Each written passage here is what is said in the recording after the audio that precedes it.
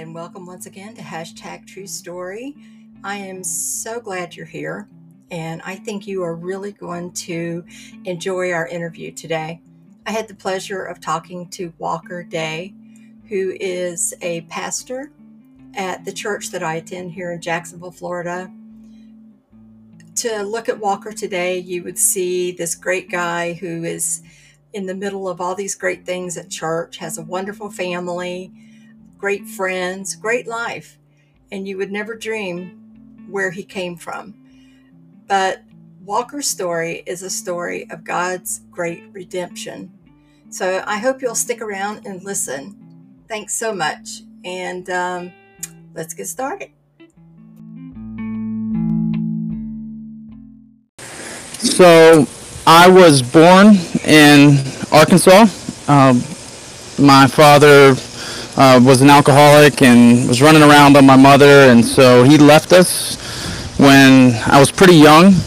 But my mom and her parents, my whole family, both sides, my grandmother on my dad's side was a Christian, a real one, and not just a church attender or self-proclaimed. But anyways, but my mother's family were Christians, and so I was raised to know the Lord. I was raised, I was taught about Him.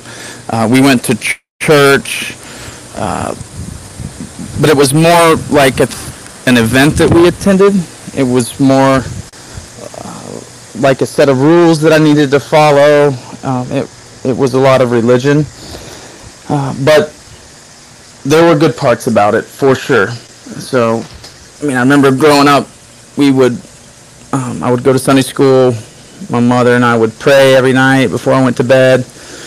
And I really have felt like I knew, because I didn't have a dad, I had this fatherly relationship with God, father-son relationship that I wish I had known that's actually the way that He intended it. But as I got older, I got more and more indoctrinated with God is kind of the eternal rule keeper in the sky kind of theology, and slowly I think just life happened and things happened and I drifted away. So one of the first, I guess,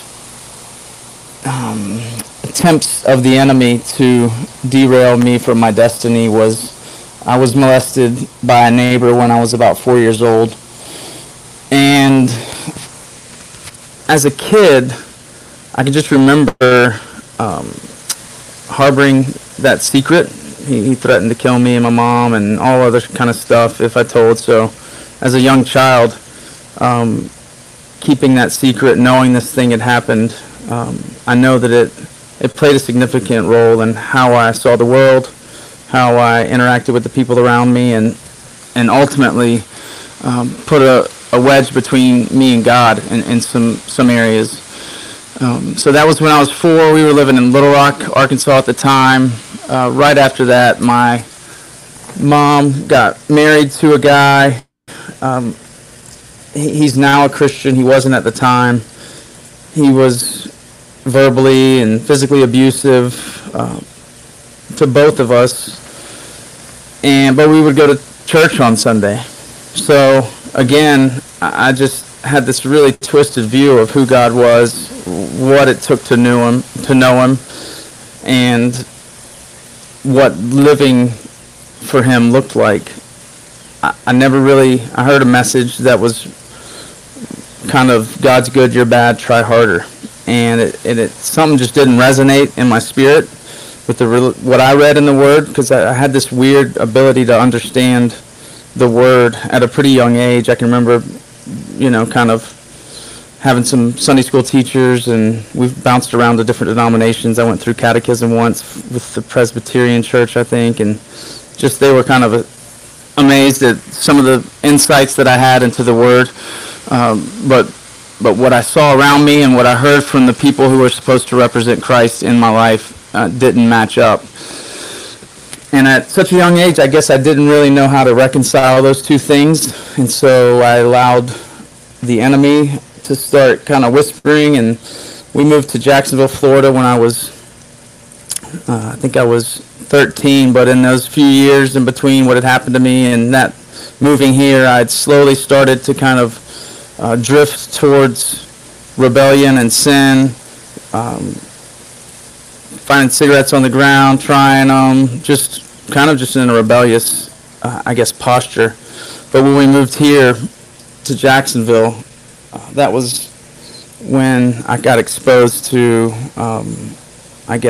just some darker stuff. I remember the first time, the night that I got saved, that I made the decision for Christ, even though I grew up in the church. I was at a church event. It was called Breakaway, and I believe Holy Spirit prompted me to get up and go down. I was crying, and at the time we used the language of I wanted to accept Jesus into my heart, and I did that. And the very next day, a kid on the trip had somehow, I don't know why youth group kids had drugs, but he had a joint, and I tried marijuana for the first time. And so I was in 7th, 8th grade at the time. And I tried marijuana for the first time. And much like Jesus, after the Holy Spirit fell on him, was led into the wilderness, except for I did not resist the devil like Jesus did. I just started to bite the bait, and that led to just more trouble, more rebellion. I got arrested for the first time when I was 16. I stole a radar detector. I was selling them at school or something, which prompted my parents to kind of be more, vigilant in trying to fix me, So they started sending me to rehabs and weird stuff, which, I wouldn't consider myself a drug addict at the time. I was just a kid who was lost and needed some love and some support, and they did the best they could with the tools they had, no doubt. But it wasn't really working. It just made it worse. And so I would get in trouble here in Florida, go live with my dad in Arkansas, get in trouble there, come back, and did that for a couple years. And I eventually got in some trouble out there and ended up in jail, and they were going to charge me as an adult with stealing a car, or I had an option to go to this like a sheriff's ranch, boys home type situation. It wasn't state run, so the Christians ran it, which was nice, but the state did send people there, and so the court gave me that option. And this whole time, even when I was in rebellion, the Holy Spirit was convicting me. God was speaking to me. I knew better. I just really didn't know how to break out of it. I didn't know how to live the life that I knew I was supposed to be living. But so when I was at this place, I spent 6 months there, and it was good. But I really, I just kind of played the game. I knew how to talk the talk. So I got through it, got out, came back out here to Florida, and started at a new school my junior and senior year. I was a year behind everyone else because of that year I'd spent at that place and in trouble. But again, I was at a Catholic school. I mean, I'm not Catholic, but the Lord was we were still reading scripture and praying, and I knew that God was after me. But I was still in rebellion. I still thought I could have one foot in and one foot out. And I think when I was about 23, I had a couple of events that happened simultaneously. I lost my grandmother, who was very dear to me, my mom's mom. And my best friend committed suicide, all within a couple of months. And I had started dabbling in pills. This was 2002 or 3, somewhere in there. And just the weight of those two losses, the two closest people in my life, and then here was a drug that I could take, and I knew better because I'd heard bad things about it, even though I was getting them for some other people, and I knew better. But I did them one day, and I sniffed some Oxycontins, and all the tears dried up and the pain went away, and I was like, oh wow, here's my solution. But I can remember, I would be driving to the drug dealer's house just crying, asking God to take it from me, feeling shame, feeling like my grandmother could see me, but then I would just still go get it and go do it. I just couldn't break out of it, especially once I was physically addicted.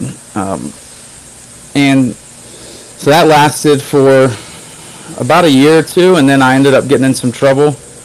And I ended up in jail, spent 90 days without a bond, went through all the withdrawals, which was pretty horrible. I was doing other stuff too that has withdrawal symptoms, benzodiazepines and other drugs, and so it was pretty horrible. But I got physically sober, and I got out, and I went back to my dad's in Arkansas, and I was gonna go live out there. But again, I thought I could still smoke pot and drink and dabble with other stuff, and I'd be okay. And I did for a couple years, and then the opiates came back. And really from that's when I first used a needle, which was a game changer. And I think I was 25 at that time. And then I spent basically from 25 to 30, running from the Lord, in and out of jail, in and out of addiction, always trying to stop, but never knowing really how to. And when I was 29, I got arrested for DUI, ended up in jail. I met a guy in there. We were doing a Bible study. The state was trying to put me in this place called the Matrix. I told the Lord, this other guy told me about this place called the Salvation Army Adult Rehabilitation Center. It was Christ-centered. I promised God I would go. He did his part. I got out of jail, and I started to question whether or not that was really what the Lord wanted me to do. And so I took about a week of trying to do it myself and not follow through with my part of the deal, and ended up back on drugs, dabbling in the pills. And I just said, all right, I don't know how to do this. I don't know how to be a disciple. I don't know how to follow the Lord. I don't know how to just be a normal person, period. So I went and checked myself in.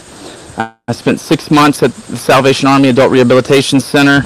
And while I was there, I started going to Beach United Methodist because my mom and my little sister were going there. My little sister was in our lead pastor, Joby's small group, and so he and his wife had been praying for me for years, but not by name, just my drug addict brother in Arkansas.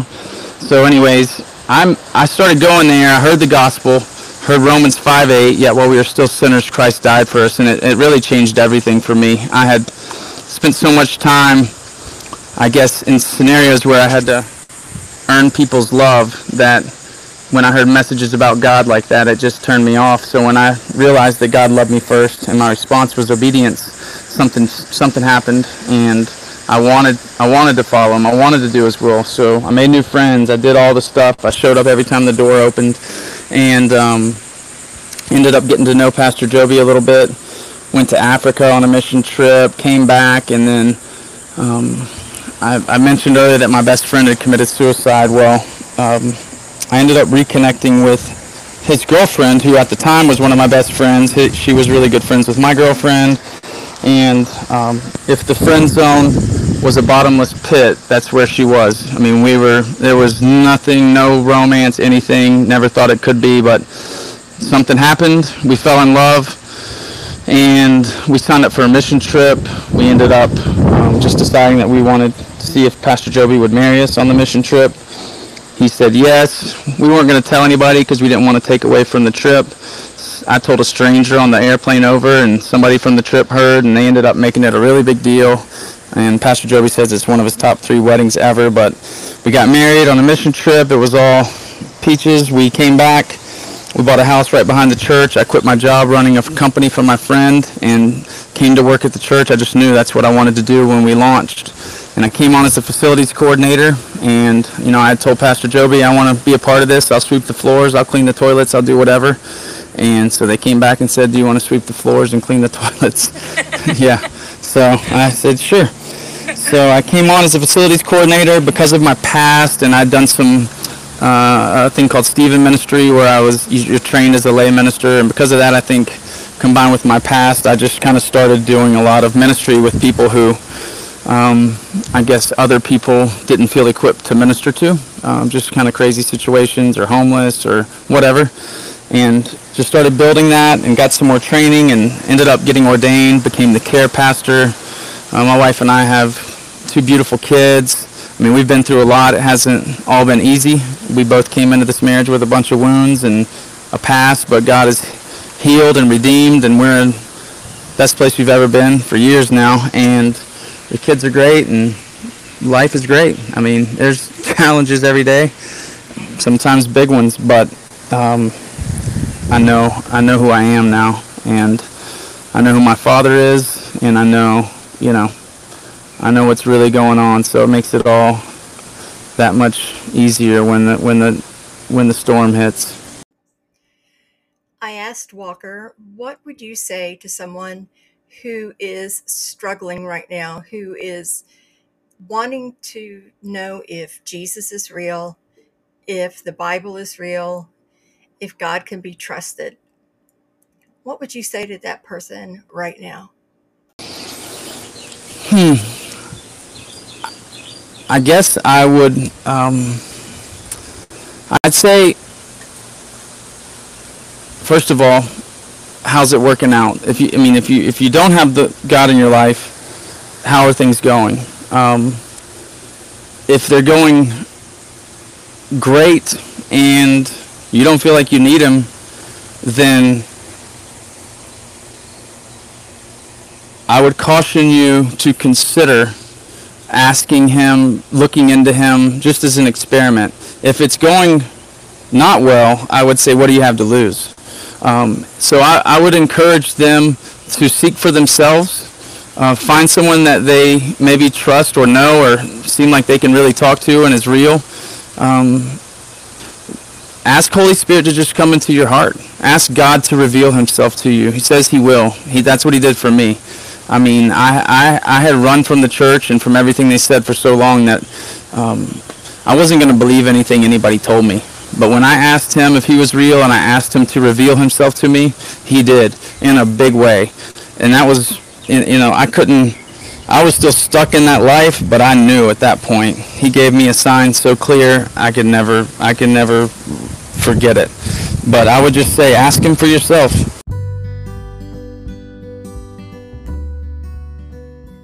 For God so loved the world that He gave His only Son, that whoever believes in Him should not perish, but have eternal life. Let's read it again. For God so loved the world. Put your name there.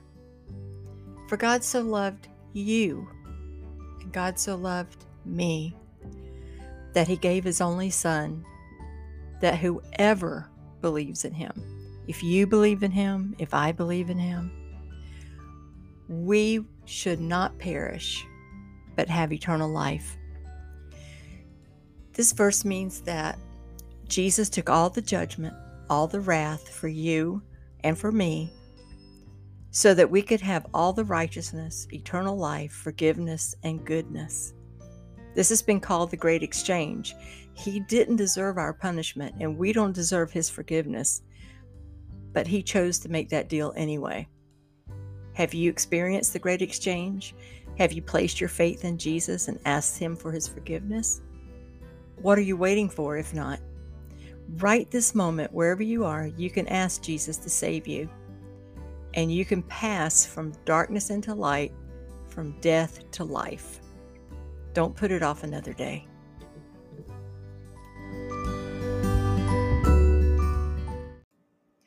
Walker, it's been such a pleasure having you with us today to tell your story. I appreciate so much you being here. And I wonder if you would pray us out, if you wouldn't mind. All right, Father, I thank you, Lord, for today. God, I thank you for Valerie, Lord. I thank you for this ministry that you've called her to, Lord. I thank you for giving her the skills, Lord. I thank you for giving her the inspiration, Father. I pray that you would continue to bless it, Lord. I pray that you would, Lord, bring the people to her that have the stories that you want to be told, Lord. I pray that you would open hearts and minds and bring listeners that need to hear them. God, I pray that you would just continue to expand this. Lord, I pray that you would give her just a creative mind to know how and when and where to make the next move. God, I pray just for her marriage and her life, Lord, that you would bless her marriage, bless her life, Lord, bless her heart today, God. Would you just remind her of how much you love her? God, I thank you for this podcast. I thank you for just the way that you are redeeming technology. Lord, I pray that you would just continue to do that, continue to move, and Lord, I pray that you would get all the glory. I pray it all in Jesus' name. Amen.